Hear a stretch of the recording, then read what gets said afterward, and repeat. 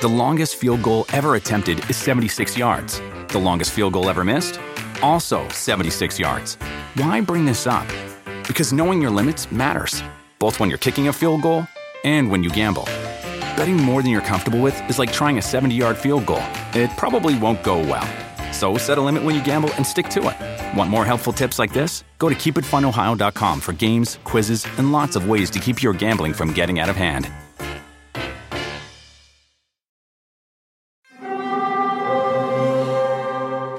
Hear that? It's the call of the Crave. And when the Crave calls, you know what to do. Try the $5 Bacon Bundle. Because the only thing better than a White Castle slider is a White Castle slider topped with crispy hickory smoked bacon. So pick any two of either the Bacon Cheese Slider, 1921 Bacon Cheese Slider, or Chicken Bacon Ranch Slider.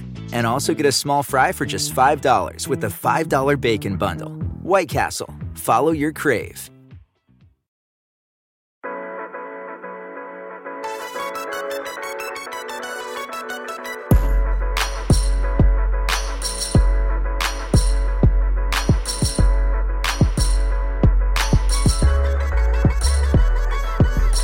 Hello, everybody. Welcome to the Roto-World Football Show. I am Patrick Daugherty, joined as always by Denny Carter. Again, we can tell you it's Tuesday now. It is the week before the Super Bowl, which, well, is it the week before the Super Bowl, Denny? Do we call it next week? The week before? We call it 2 weeks before the Super Bowl. That's why we're calling it. And by the way, we are allowed to say it's Tuesday, thanks to a congressional resolution that was passed recently. Passed by voice vote, actually. It's right. And so we thank you to both sides of the aisle for stepping up and allowing us to tell you that it is in fact Tuesday. There were only 82 people on the floor when it passed by acclamation. They had no idea what it was. 16 of them were asleep. Technically, yeah, they were. It's actually an underrated napping spot. Those 240-year-old mahogany chairs are actually quite soft. And if you doubt us, go to C-SPAN. You can watch it there. Yeah, you can watch it on. That's what Denny and I do all day, every day. Obviously, just watch C-SPAN. I grind C-SPAN. I don't watch games. I do watch C-SPAN. Denny, you know what will have the entertainment factor of C-SPAN is the Pro Bowl, the Pro Bowl skills competition, I guess it's called now. That apparently now includes Tyler Huntley, Jared Goff. Is this Derek Carr? What? Yeah. Trevor Lawrence. I mean, Trevor Lawrence. You can at least be like trying to give some juice to a young star. Right. I knew I wanted to talk about Huntley being there. I did not know until 5 seconds before the show that Derek Carr was there, who you pointed out is not currently on an NFL team. Right. Yeah. Derek Carr, technically, I guess not in the NFL, is going to be at the Pro Bowl situation, and we have to respect that. What are we doing? Is this game on NBC? Let me look. On that Pro Bowl. ESPN. Okay, thank God.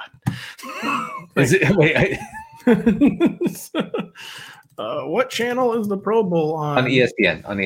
Okay, thank God. So yeah, we can talk freely about Pro Bowl.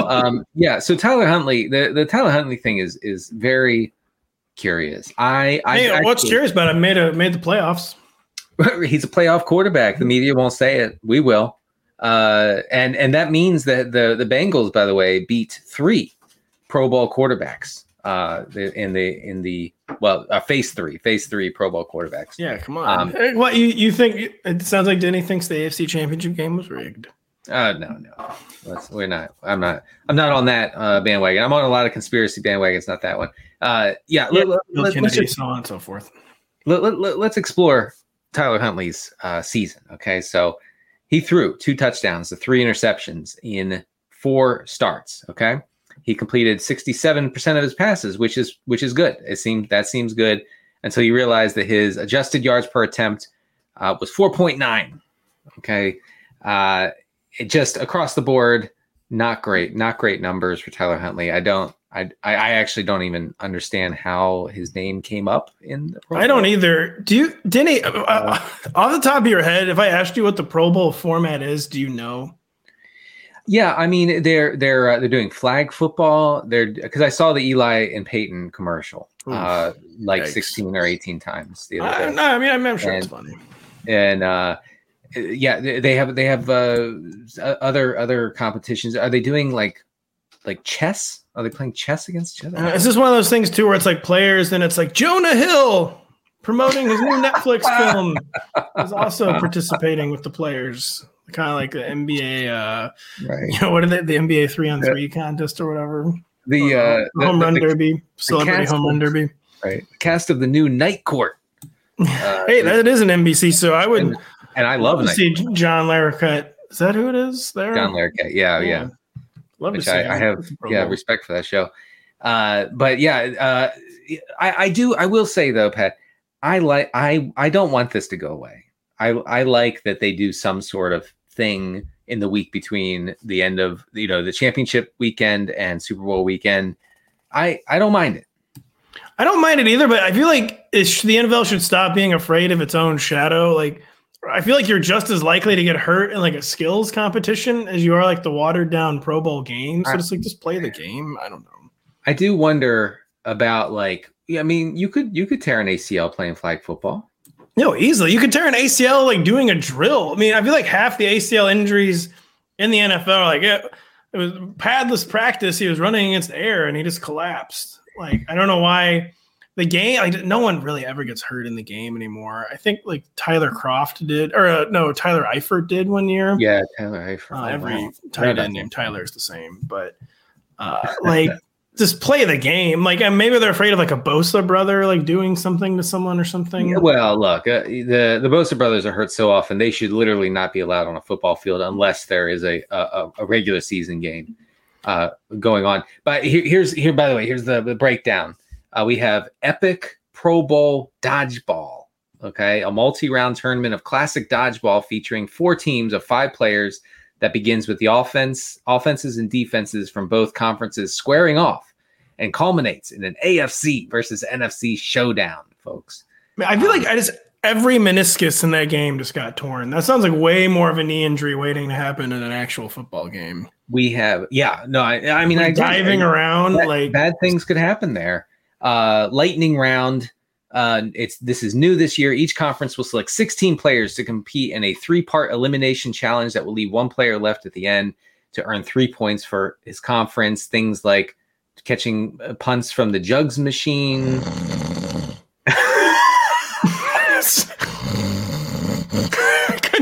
Without laughing, I'm sorry to ruin the joke.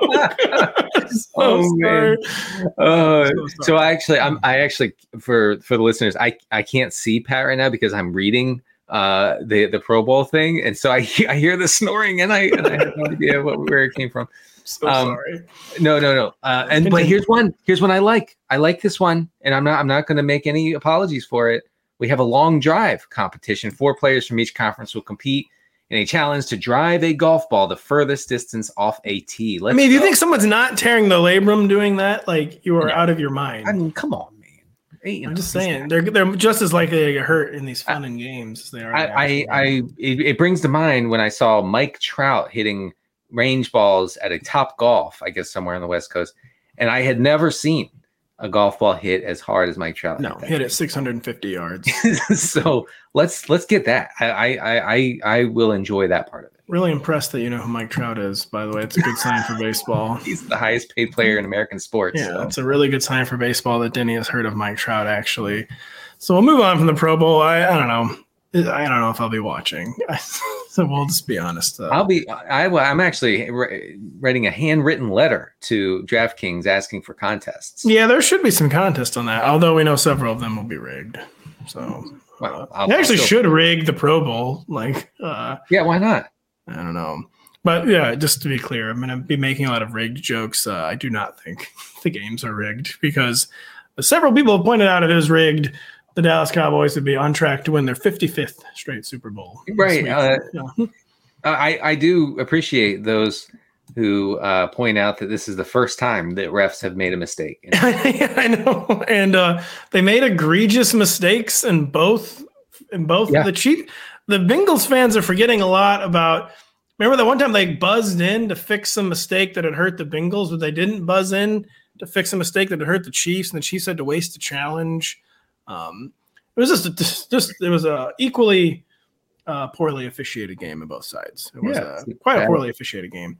You know what makes the game seem better officiated is just when they don't blow the whistle like at all. Yeah. It's like let it be like hand-to-hand combat.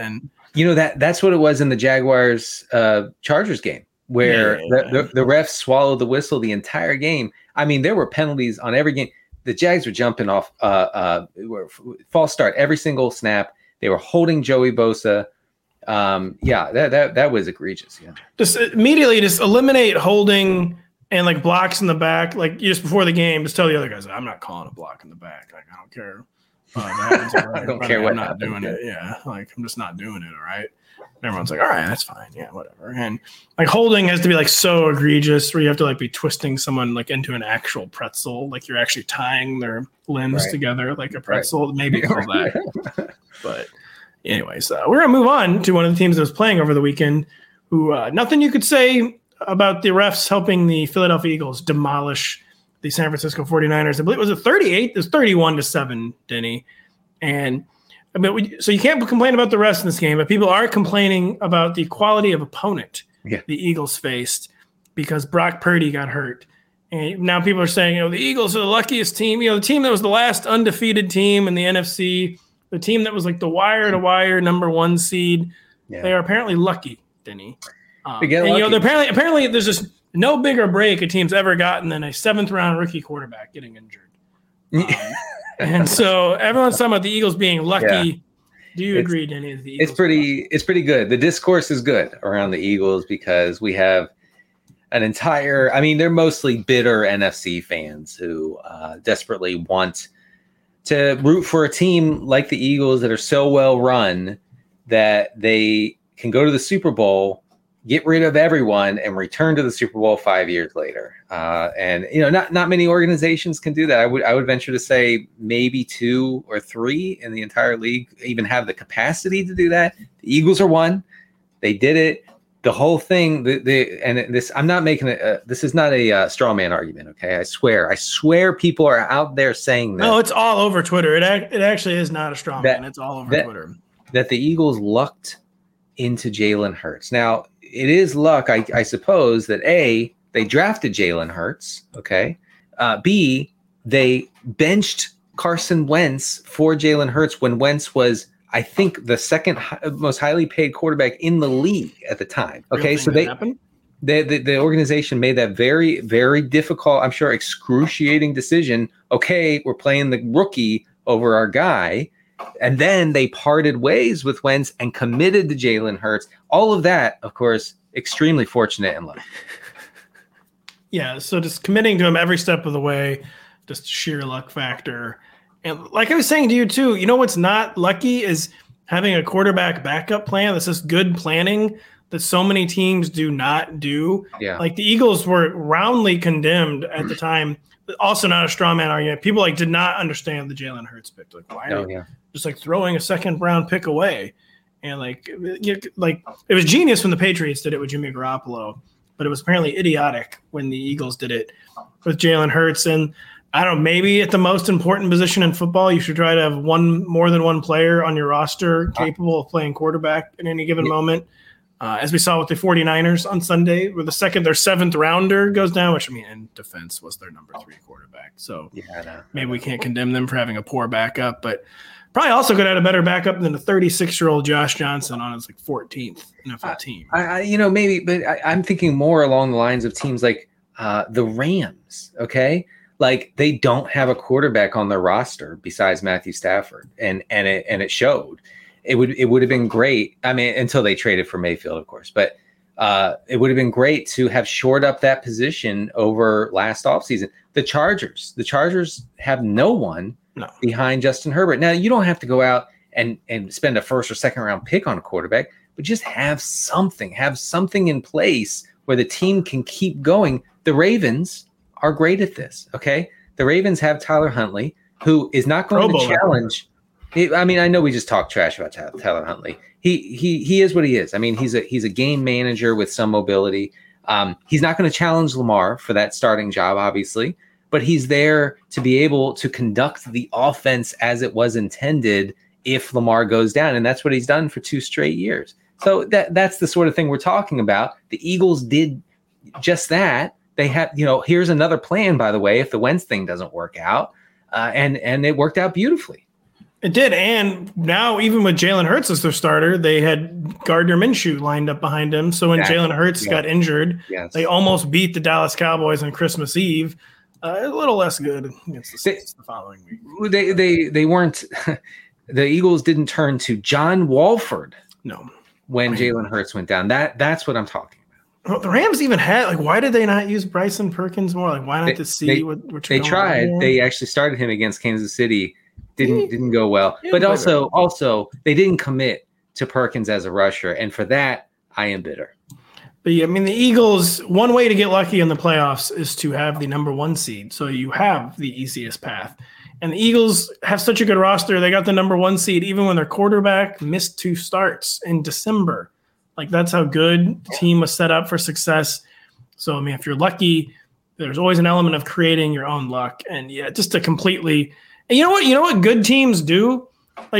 Good teams, when the other team's quarterback gets injured, they then proceed to demolish that team. Yeah. And that is the Eagles, as a good, not lucky team, demolished the San Francisco 49ers after their quarterback got we could spend the next 30 minutes talking about the ways in which the Eagles were not lucky, but actually just good, including the fact that when they were exposed as a very exploitable rush defense early in the season, they fixed the problem immediately. They brought in 2 run stuffers. They changed up their scheme a little bit to make sure teams couldn't gash them on the ground, and it worked beautifully. They were a top 10 or top 12 rushing defense from then on out, and that's all they needed to be. They did not need to be an elite run defense. They were good enough, and look where they are. So this luck thing is just it's sour grapes. That's what it's sour grapes. It's idiotic, and you have to give. There are many reasons we have to give props to Howie Roseman, but I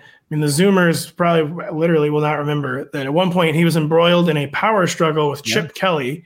And typically when there's a power struggle, there are no winners. One guy wins, and the next year, the coach who won or the GM who won just gets fired too. It's word to the Mike Vrabel wise. Hopefully that wasn't a Pyrrhic victory when you forced out John Robinson. But Howie Roseman won a power struggle with Chip Kelly and then has proceeded to build a Super Bowl winning roster with Carson Wentz and Doug Peterson, and now a Super Bowl making roster with Nick Sirianni and Jalen Hurts. Seems to be a pretty good general manager, Denny Carter. He's excellent. He's excellent. He is excellent. And by the way, I mean, the Eagles' past 3 coaching hires are Andy Reid, Doug Peterson, and Nick Sirianni. The Peterson hire was kind of panned at the time. People kind of forget, #people forget. There was chatter the Chiefs were not even going to retain Doug Peterson if the Eagles did not hire him as head coach. Yeah. And then Nick Sirianni, of course, came out like Jersey Mike at his opening press conference, oh, yikes, the Eagles finally made a bad hire. And no, it turns out he's an elite head coach. By the way, I did just on a side note, Nick Sirianni recently called himself out for that opening. Did he really? he told his players, he said, look, we're always improving. He said, I looked back at my opening press conference where he came off as, belligerent, somewhat ignorant. And he said, I have to be better than that. And he has been. I mean, he's still in your face, that type of coach. I know people don't like that, but he's gotten better. And I mean, he's one win away from cementing himself as a legend in Philadelphia. And he will be in a position where he can hold on to that job for as long as he wants. He didn't really come out at the opening press conference. For those who forgot, it was just we're going to score points. We're going to play defense. We're going to have a special teams unit. We're going to run the football. Yeah. We're going to throw the football. Yeah. We're going to intercept the football. We're going to recover lost fumbles. And then when I see you getting visibly uncomfortable, imagine when the real press conference, and it went on like that for a long time. Right. I mean, there were columnists saying the Eagles have to fire this guy now. Yeah, I know. So that one may be a straw man argument. Someone saying he had to be fired instantly. But no, I probably was. Don't resurface my tweets. They've made a huge mistake. Well, him and Joe Judge seem like cut from the same cloth. Yeah, that was. There was no shortage of they have made a huge mistake columns. So basically saying they got to fire this guy by another name. Right. Yeah, exactly. Yeah. Speaking of firing a guy, Denny, Mike McCarthy has fired his offensive coordinator, Kellen Moore. I guess more what's the word? He didn't actually fire him. They didn't renew his contract. They did not retain. Oh, they mutually parted or whatever. They did not retain Kellen Moore as offensive coordinator. I think maybe his contract was up. That's what made this easier. But Mike McCarthy has named himself offensive coordinator, Denny. This is the same Mike McCarthy who, by the end of his time in Green Bay, Packers fans were like basically gouging their eyes out with spoons on Twitter. Like, oh, guess what? He called another slant. That was the theme of Mike McCarthy on Twitter. What effect will Mike McCarthy naming himself offensive coordinator have on Dallas's offense, Denny? It is amazing to see McCarthy, after another postseason disappointment, basically say to Kellen Moore and the rest of the organization, I'm the captain now. Yeah, this didn't work out. I'm taking over. So McCarthy strikes me, and looking back at his history as a play caller, he strikes me as a guy for whom the game has passed him by. I don't know how else to say that. There are, when he was offensive coordinator for the Saints, folks forget, way back when, 23 years ago. And a lot of his play calling success has come with a good amount of rushing. I know that during the Aaron Rodgers prime, that's a little deceiving, because Rodgers was so hyper efficient during those seasons that they actually didn't have to throw that often. Like, I know from a fantasy standpoint, I remember Rodgers being able to score 30 fantasy points on like 11 throws. So, so that's a little bit deceptive, but I think that this means bad things for the Dallas offense. I think that it means a more conservative approach. I think that the tension between Kellen Moore and Mike McCarthy was that Kellen Moore wanted to run a pass first, modernized offense, and McCarthy did not want that. So I don't see it going well. Cowboys Stats and Graphics, a really good account on Twitter, who pointed out that it's just bizarre that they really had pretty much successfully met in the middle. Like, they were running a little too much, some would say a lot too much, and not mixing up maybe the play calling enough where they just weren't doing it in an EV fashion. The runs, like as we know, you can still run the ball. You just have to be not so predictable as when you run the ball. But they had really mostly had success together, Kellen Moore and Mike McCarthy.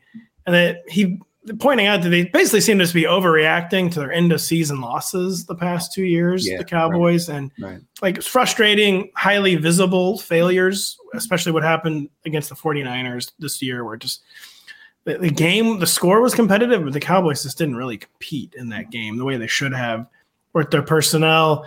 But like, did it just making this sort of drastic change just feels like a grave overreaction from the Cowboys. And it's like you said, a guy who he couldn't figure out how to score points with Aaron Rodgers in Green Bay, who then after they fired him proceeded to win 13 games 3 straight years and win 2 MVPs for Aaron Rodgers. And it just seems like, a guy who was kind of out of ideas. And maybe he has some new ideas. Maybe he's been rejuvenated by working with Kellen Moore, but it just seems like a very, very, very poor idea. Yeah, it's I think for fantasy purposes, it's a pretty big red flag for the offense in general. McCarthy was obsessed with short passing in Green Bay. I think even more than he was obsessed with running, he was obsessed with short passing. I mean, maybe that'll keep like the PPR dream alive for some of these guys. Sure. I just think that if the guy who wanted to be more traditional and establish it and run on first down, things of that nature, he won in the end. And that just can't be good for this team. I know we'll get to more in a second, but when the Cowboys, I remember when the Cowboys went pretty pass heavy, at least in the first half against Tampa Bay in the playoff game. And Moore was like celebrating with McCarthy in a way that was like, hey, it's working, Mike. Like, my thing is working, where we're passing it all the time, even on first down. And it's really working out. We're going to win this game, Mike. What do you think? And it didn't hold for the next game. Did not hold against the Niners. No. And I don't understand. I mean, this is simplistic analysis, but maybe it's a red flag when several teams are interested in your offensive coordinator as a head coach. Yeah. It's not good enough to be your offensive coordinator, though. Maybe it was an untenable situation, and that they just couldn't.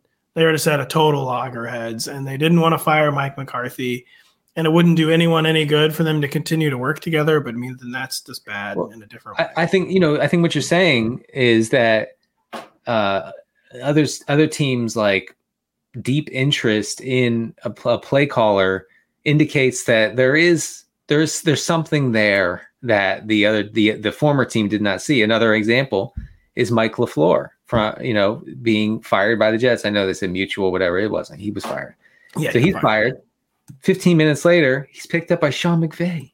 Yeah, simply love for my fired offensive coordinator to be immediately hired by the single best evaluator of coaching talent in the NFL, Sean McVay. Yeah, right. Exactly. Right. So the best offensive mind in the league hires your guy. You bring on the biggest laughing stock in the entire NFL in Nathaniel Hackett. It seems like a bad move to me, Pat. I don't know. Especially when they become the second team in 2 years to hire Nathaniel Hackett with the express purpose of luring Aaron Rodgers to New York, and then it does not work. It worked for the Broncos. Let's see if it works for the Jets. Yeah, let's see if it works for the Jets. So we talk about Kellen Moore having interest from other teams. One of those teams is the Los Angeles Chargers, who everyone's like, you got to fire Joe Lombardi. They do fire Joe Lombardi. Then Kellen Moore is a coaching free agent for like 20, 30 minutes before the Chargers scooped him up. I made him the new offensive coordinator, Denny. Seems like a good development for Justin Herbert. What is going to be the effect of Kellen Moore's arrival in Los Angeles? I almost said San Diego. Right. Well, he may spend some time in San Diego. Yeah, he will. He's going to be driving down there. So since the start of 2021, Dak Prescott under Kellen Moore in his system had averaged 8 air yards per attempt. That was 12th among qualifying quarterbacks. Justin Herbert, since the start of 2021, is 29th among all quarterbacks in air yards per attempt at 7. Just criminal. He's behind deep ball aficionados such as Jimmy Garoppolo and Andy Dalton. And so if you look at their Pro Bowlers, Jimmy Garoppolo and Andy Dalton to you. If you look at their average depth of target over the past 2 seasons, Dak Prescott sits at 8.7, Justin Herbert all the way down at 6.8, one of the lowest in the NFL. Dak Prescott throws downfield at a higher rate. It's what I'm saying here is that this might be a step in the right direction for our desire to see Justin Herbert use his all-world arm to propel the ball forward more than 5 yards at a time. I will say the caveat to this is that the Chargers may want to get some receivers who run the 40 in under 5 seconds. Yes. And the caveat too, their number one receiver who ran the 40 infamously about 4.6, Keenan Allen, coming into the NFL, kind of getting a little like cap casualty rumors. So even he could be gone. So even maybe the underneath game maybe in need of being remade. So Kellen Moore, his success is going to be, they're going to have to get some better skill talent in there in Los Angeles. Yeah, I actually think it was a bit of a combination of a bad offensive scheme operated by Joe Lombardi, basically turning Justin Herbert into Drew Brees. We've talked about that, but also just a lack of downfield options. I mean, if Mike Williams wasn't in, that ball was not going beyond 10 yards ever. Okay. Josh Palmer's slow. Keenan Allen's slow. Austin Eckler operates obviously around the line of scrimmage. Everett is not scaring anybody as a downfield threat. So I think it was a mix of the scheme plus the lack of downfield personnel, which is why I'm once again begging DJ Chark to consider the Chargers. Yeah, consider the Chargers. And also, of course, we can't forget the offensive line injuries, which Justin Herbert had some of the worst protection in the NFL. So Kellen Moore is going to need a few things to break right, but there's no question what he's put on NFL film over the past several seasons is just a lot better than Joe Lombardi has at several stops. So he only knows how to call plays one way. He's from that Sean Payton, Drew Brees school, like you said, and he's just not going to open up. Maybe part of it too is Justin Herbert. Maybe Justin Herbert really is kind of a more conservative quarterback than we would like to admit. But if that's the case, then he needs a coach who's going to coax him out of that shell.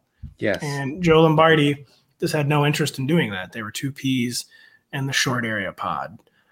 So probably about as good a hire as the Chargers could have made, to be honest. I love it. I really do like the hire. I think Brandon Staley has made difficult decisions, but these decisions could keep him in as head coach of the Chargers for, I don't know, not forever, but for a long time. I think that he's made the right choices. He knew that Joe Lombardi was not the long-term answer and that he could not possibly go into another season with Lombardi calling plays. Yeah, we always know that Chargers bill comes due. He'll probably be gone in 2 years. But yeah, probably. Maybe it won't be because of Kellen Moore. Producer Adam points out, by the way, they have 3 picks in the top 85, the Chargers, so there's going to be at least one skill player arriving in that group. I would love to see LA invest a high draft pick on a receiver. I think that people are out there like watching these like Shrine games. They're telling me that it's supposedly not a good receiver class. Finally, we've had several good receiver classes in a row, but hopefully the Chargers can find some receiver help. Hopefully we can find some podcast help after this break. We'll be right back. Every season is draft season. Get your Roto-World Draft Guide bundle today and dominate your football, baseball, and basketball drafts. Packed with profiles, rankings, projections. Order today and get all 3 Roto-World Draft Guides for the price of 2. Plus use promo code BUNDLE5, BUNDLE5, and save an extra $5 at checkout. Have you ever brought your magic to Walt Disney World like, hey, we came to play? Did you tip your tiara to a Creole princess or get goofy officially? When we come through, it's true magic, because we came to play at Walt Disney World Resort.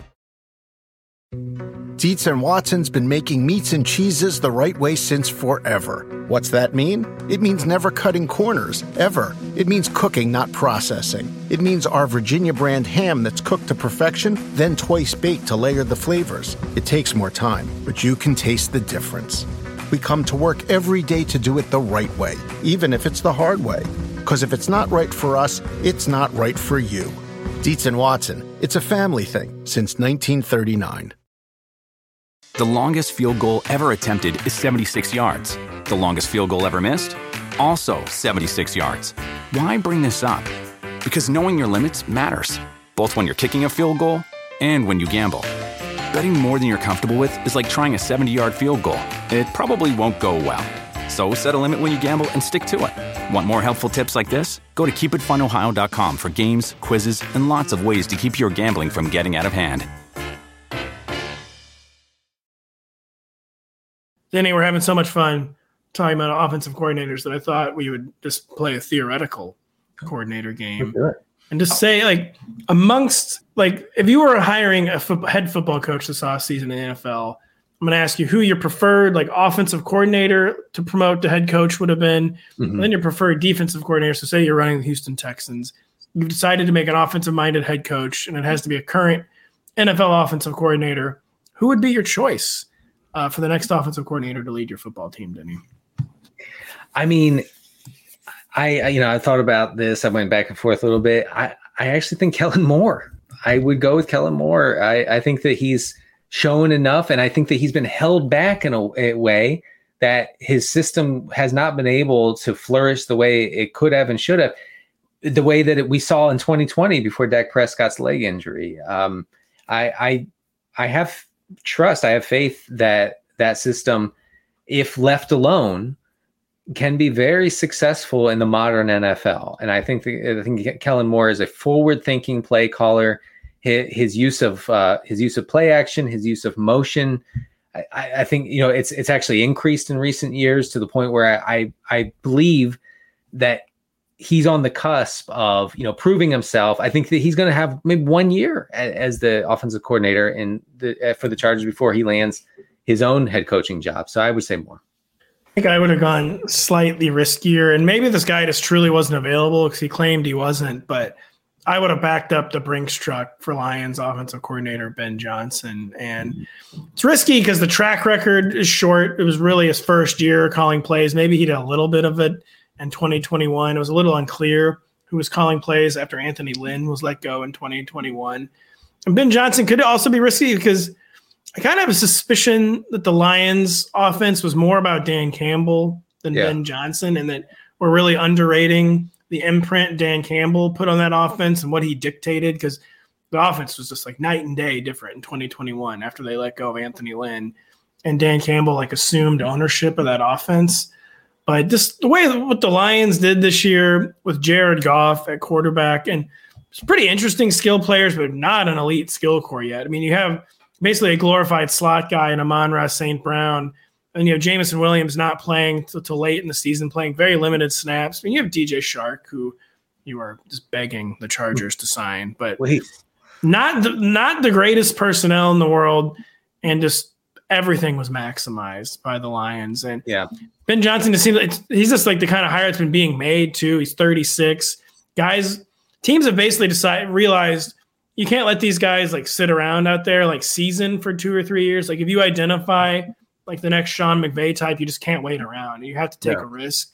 And maybe it kind of ends up like Brandon Staley, where you maybe hired a guy like a little too quickly who isn't quite ready for this job. But I think that's got to be the trend teams have got to follow. They've got to be aggressive, even if it's 1 year. Like, this guy looks like the real deal. We can't risk that he's going to be around the next time we need to make a hire, and you got to go out and be aggressive. I like that. I would have been all over Ben Johnson from the Lions. I like that. Another guy, I went back and forth on before landing on Kellen Moore was Mike Kafka, the offensive coordinator for the Giants. I mean, I think just like simply put, I mean, you can go on about this, but the Giants had the 8th highest EPA per play this year with Daniel Jones as quarterback. I know I've said some positive things about Daniel Jones recently, but come on. I mean, the guy he's not a top half starter in the NFL. And, Kafka was able to, run a scheme, operate an offense that was efficient throughout, even when they struggled. They were efficient in the run game. They were okay in the pass game. I think that in itself, just like Ben Johnson, getting the most out of Jared Goff is a great signal for his potential. I think Kafka getting the most out of Daniel Jones is a sign that he can do a lot with a little. Kafka, he seemed to be a finalist for the Texans. It appears the Texans are going to hire 49ers defensive coordinator DeMeco Ryans. That is not official. He's currently in the running for the Cardinals job. And I totally agree. Kafka is the kind of guy you take a chance on, and has some of the same question marks that Ben Johnson has, where, in New York, we know with Brian Dable, like calling the plays and like being the true architect of the offense. Like if you're going to hire someone, maybe hire the guy learning from like the best guy doing it right now, basically, in Brian Dable, who the Bills really, really miss Brian Dable. I think it was safe to say. We saw the Bills having no offensive backup plan in the most important games of the season. Mike Kafka, also part of the Andy Reid coaching tree. Definitely, it's, again, kind of a thin resume where he hasn't been a coordinator for that long. Hard to separate him from his head coaches. But I just think, again, that's the blueprint you follow right now is you identify talent, you try to strike early on them. I mean, it's worked with all the McVay guys. It worked with Nick Sirianni, who even before his press conference was kind of a controversial hire for the Eagles, because they were like, was this guy even calling plays for the Colts? Right. Like, it was kind of a controversy, but that's what you got to do. You find the guy and you hire him. Well, you hire him 1 year too early instead of 1 year too late when they've already been hired by someone else. So Mike Kafka, a very good second selection, Danny. Yeah, and then there's Press Taylor, offensive coordinator of the Jaguars. Now I know Doug Peterson was the offensive play caller, so I do understand that. But if you look at the season long numbers, only 4 teams had a higher offensive success rate than Jacksonville this season. And only 7 teams had a higher EPA per play. Like they were above like the aforementioned Giants. They were just below the Dolphins, So, and this came in a season where the Jacksonville offense really struggled through a stretch there. Right. And, so they were still able to finish in that top 10. I don't know how much involvement Press Taylor has in the actual game day stuff, but I think he is a name. I'm kind of surprised we're not hearing more about it. Yeah, that's actually a pretty good point. But why hire any of those guys when you can hire? There was a great 2022 play caller out there, Nathaniel Hackett, and the Jets they had to pounce. So. It's just it's really like for those of us who want to see new ideas enter football, who want to see the best teams play the best plays. Make one right decision. It's depressing. When you see a guy like Hackett just get recycled immediately after one of the biggest failures in recent NFL history. Yeah, and hashtag people forget. It wasn't just the Broncos where he failed. He was a very unmemorable Bills offensive coordinator about 10 years ago. He was a very, very unmemorable Jaguars offensive coordinator. I mean, I guess they reached an NFC Championship game with him, but that was all about their historically good defense. Man. And the hire is just so cynical. It was clearly made with one purpose in mind, and that is to get Aaron Rodgers to become a New York Jet. I mean, congratulations on Nathaniel Hackett for having a cool friend. I will say, I mean, we can debate how much Aaron Rodgers has left in the tank. I'll at least give the hire the benefit of the doubt if it does bring Aaron Rodgers to New York. I will say that. I know some people probably gonna think Aaron Rodgers is done. Sometimes I'm with you. I get he would be a huge upgrade, and I would be excited for the fantasy prospects of Garrett Wilson and others in that offense if Rodgers is there. I get that. I also think that the mixture of Aaron Rodgers and New York media could tank the whole thing. I know, because he was bristling at the Wisconsin media, right? Like I'm just saying, like, you know, this is not analytics exactly, and you can't measure it. But knowing what we know about Rodgers, knowing what we know about the pressure of playing in New York, ask Zach Wilson about that.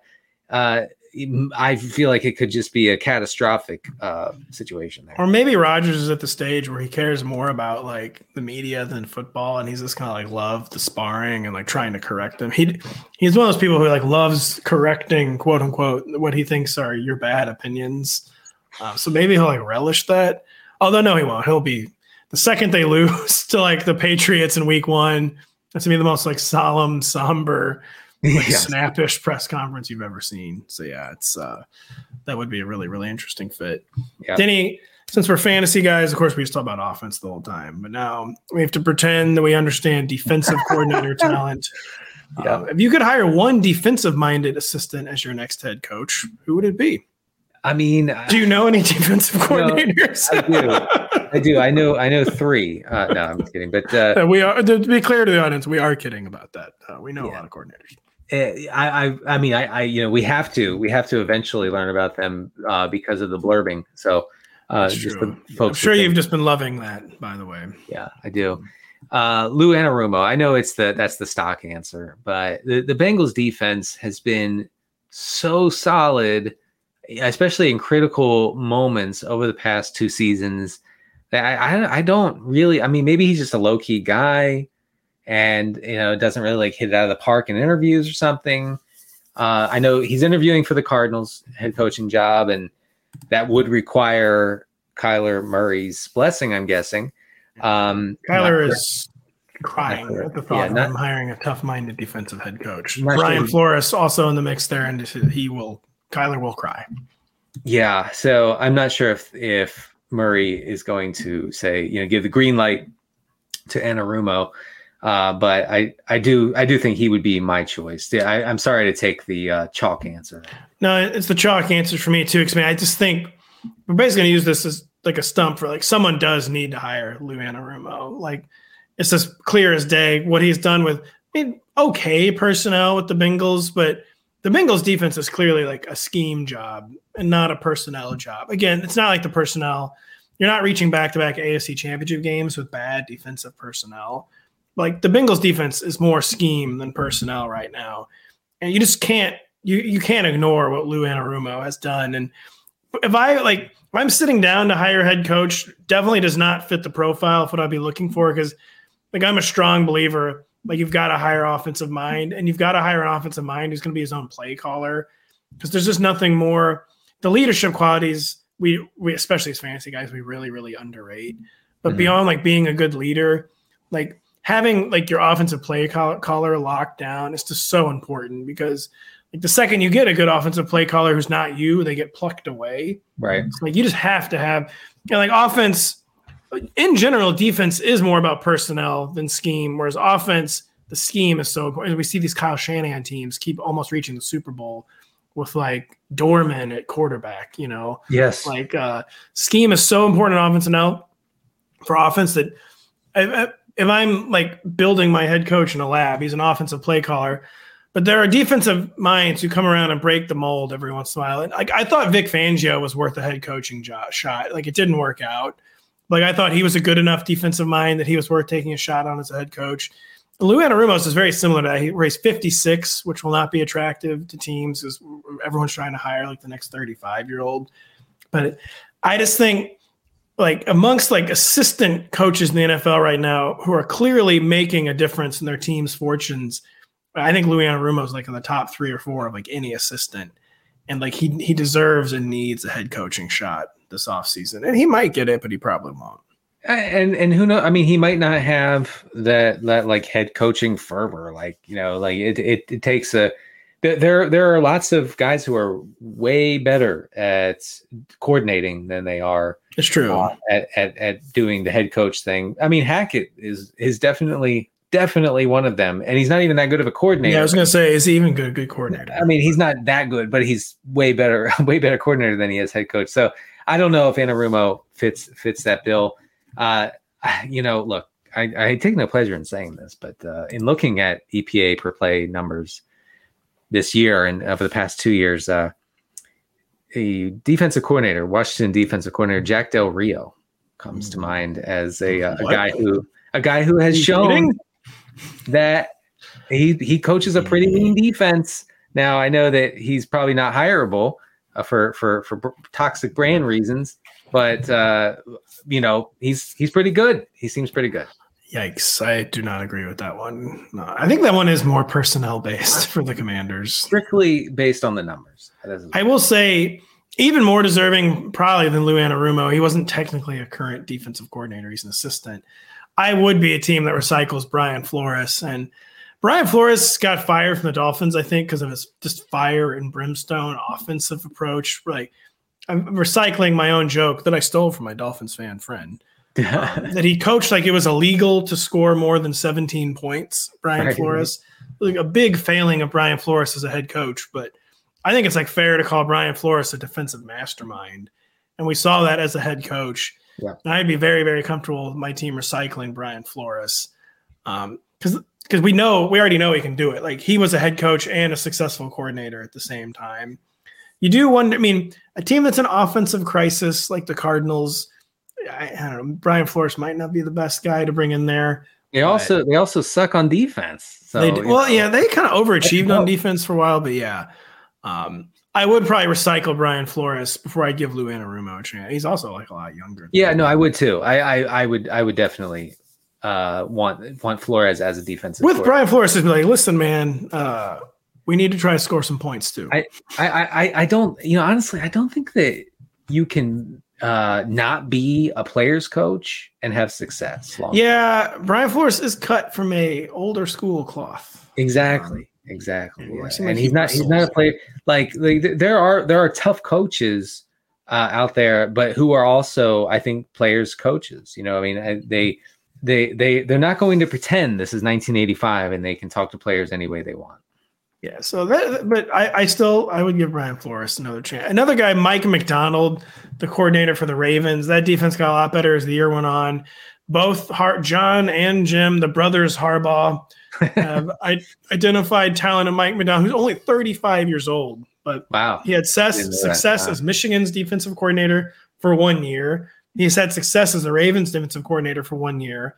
So you might not be comfortable like, man, this guy's been an NFL coordinator for literally 1 year. Yeah. But again, it's just like you need to get out in front. And if you think this guy is the next great coach, like you can't wait for him to season. Maybe it'll backfire. And of course, ideally, they would have more seasoning.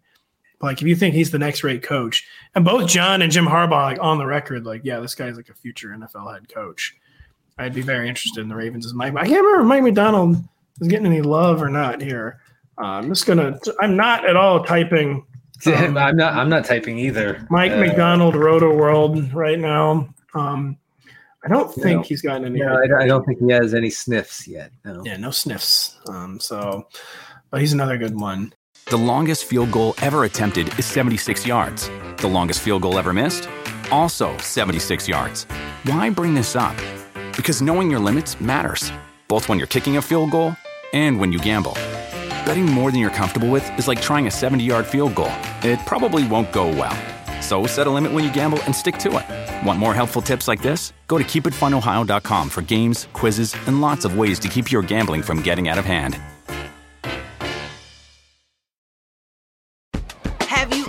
brought your magic to Walt Disney World like, hey, we came to play? Did you tip your tiara to a Creole princess or get goofy officially? Step up like a boss and save the day? Or see what life's like under the tree of life? Did you? If you could. Would you? When we come through, it's true magic. 'Cause we came to play. Bring the magic at Walt Disney World Resort. Dietz and Watson's been making meats and cheeses the right way since forever. What's that mean? It means never cutting corners, ever. It means cooking, not processing. It means our Virginia brand ham that's cooked to perfection, then twice baked to layer the flavors. It takes more time, but you can taste the difference. We come to work every day to do it the right way, even if it's the hard way. Because if it's not right for us, it's not right for you. Dietz and Watson, it's a family thing since 1939. The show's almost over, but for some reason I wanted to talk about Derek Carr because apparently they're not allowing him to seek a trade right now. Even like, why would they not be? I don't really understand that. He's clearly not going to be back with. Well, obviously, he's already said he's not going to be back with the Raiders. Where do you think the most boring quarterback in the NFL, Derek Carr, ends up for 2023? Well, I know where you think he's going. I do. Thank you for not revealing it. Not going to take that one. You actually can if you want. No. I think that he would be a good fallback option for the Jets. I mean, basically, that's a really good answer. Yeah, the Jets cannot go into 2023 with Zach Wilson and Mike White duking it out for starting duties. They just can't. Can't. So obviously there's a lot of smoke around Rodgers. If that doesn't work out, and I guess it just never really does seem to work out, then I think, bring in Carr and give him the job. And I think Carr could be fine for this team. I think that they would be a playoff team with Derek Carr. Yeah, I think the Jets are one of the only places where he would make like a real difference. And because they were just clearly a quarterback away in 2022, where they had even vaguely competent quarterback play. Yeah, not even good quarterback. I'm not talking about a guy who can light the world on fire. Just someone who can, is competent, who can check down without throwing interceptions, who doesn't have like the yips and footwork issues like mid-game, They probably would have gotten in there over the Ravens or the Dolphins if they had even. So the Jets are a good answer. I do, for some reason, everything about him screams New Orleans Saints to me. We're like, of course, everyone's made the joke that it would be the Colts, but I think the Colts are going to finally shy away from like the quarterback reclamation project for a variety of like shame-based reasons. But I think the Saints always think their roster is better than it is. Like they're always going all in on every year. I don't think the Saints are going to view they got going on as like a gut job and a rebuild. And they have to upgrade on Andy Dalton and Jameis Winston. And you could argue how big of an upgrade Derek Carr really is. But he just seems like a future New Orleans Saint waiting to happen to me, that they're going to want to try to – I guess maybe if they identify a quarterback in the draft, they would do that. They probably don't even have a first-round draft pick. They probably traded it for like a safety or something. Yeah. He just screams future New Orleans Saint to me since the Colts are off the table. The Jets make a lot of sense. Saints have a good defense. Like they do have a pretty good defense still. They have a good defense whose offense constantly puts them in terrible situations. So I do think that they might be a quarterback away from making the postseason as well. I wonder, is Carr that much better than Andy Dalton? Yeah, I can't say yes off the bat. Like I'd have to look into that very strongly. I'll be honest. Yeah, we're looking into it very powerfully. If Derek Carr is better than Andy Dalton, very, very strongly, powerfully. Can't see anywhere else where he would really, because he's going to be a starter. He's going to get one last starting job. Derek Carr. I don't think he's not going to be forced to be a backup. I don't think. When maybe the Titans could be. I don't remember what the Tannehill contract situation is. Oh, I think they're stuck with him for this year. Maybe the Texans. I guess maybe to pair with a rookie quarterback, but yikes! I don't know. I can't imagine that Derek Carr wants to. Producer Adam points out they somehow don't have a first round pick. The Saints. I knew it. Their first pick, the 40th pick. They're signing Derek Carr. Yeah, they're $44 billion over the cap, and they have no picks. So. No one's going to trade for Derek Carr. He's going to get cut, and the New Orleans Saints are going to sign him. The Saints are great at pretending like they're good. That's what I'm saying. Every year, they're like, you know what? I know the industry doesn't love our roster, but we do. You're not good. You're in fact, you're bad. And that's why we're signing Derek Carr. Over the long haul, I think it would be good, Saints, if you just admitted, you just faced yourself in the mirror and said, we're so bad. We're so bad. They were so close. They were so close to being so bad in 2022. And you need to rip off the Band-Aid and say, okay, we're going into hell, folks. We're going straight to hell for 3 years. Hopefully we come out of it. Yeah, Jim Irsay had his druthers. Derek Carr would be a Colt, but since that's not going to be allowed to happen, he will be a Saint. There will be no druthers for Irsay. And since we're out of things to talk about, that'll be the end of this show. So, yeah, we hope you enjoyed it. I hope you keep it locked to rotoworld.com. Danny, when's the Super Bowl preview going to come out, this week or next? We'll have to look into that. I think next week. Looking into it very powerfully.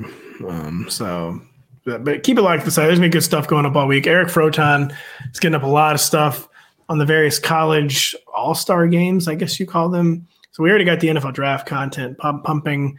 I'm putting on an article this week, a Seasons in Review article, where I break down the 2022 season for all 30 teams whose seasons are over. I will add the Super Bowl teams after the Super Bowl is played. So be on the lookout for that. Be on the lookout for more podcasting later in the week. For Denny Carter, I'm Patrick Doherty. Thank you for listening. We will be back later. I can barely talk. The longest field goal ever attempted is 76 yards. The longest field goal ever missed? Also 76 yards. Why bring this up? Because knowing your limits matters, both when you're kicking a field goal and when you gamble. Betting more than you're comfortable with is like trying a 70-yard field goal. It probably won't go well. So set a limit when you gamble and stick to it. Want more helpful tips like this? Go to keepitfunohio.com for games, quizzes, and lots of ways to keep your gambling from getting out of hand. Dietz and Watson's been making meats and cheeses the right way since forever. What's that mean? It means never cutting corners, ever. It means cooking, not processing. It means our Virginia brand ham that's cooked to perfection, then twice baked to layer the flavors. It takes more time, but you can taste the difference. We come to work every day to do it the right way, even if it's the hard way. Because if it's not right for us, it's not right for you. Dietz and Watson, it's a family thing since 1939.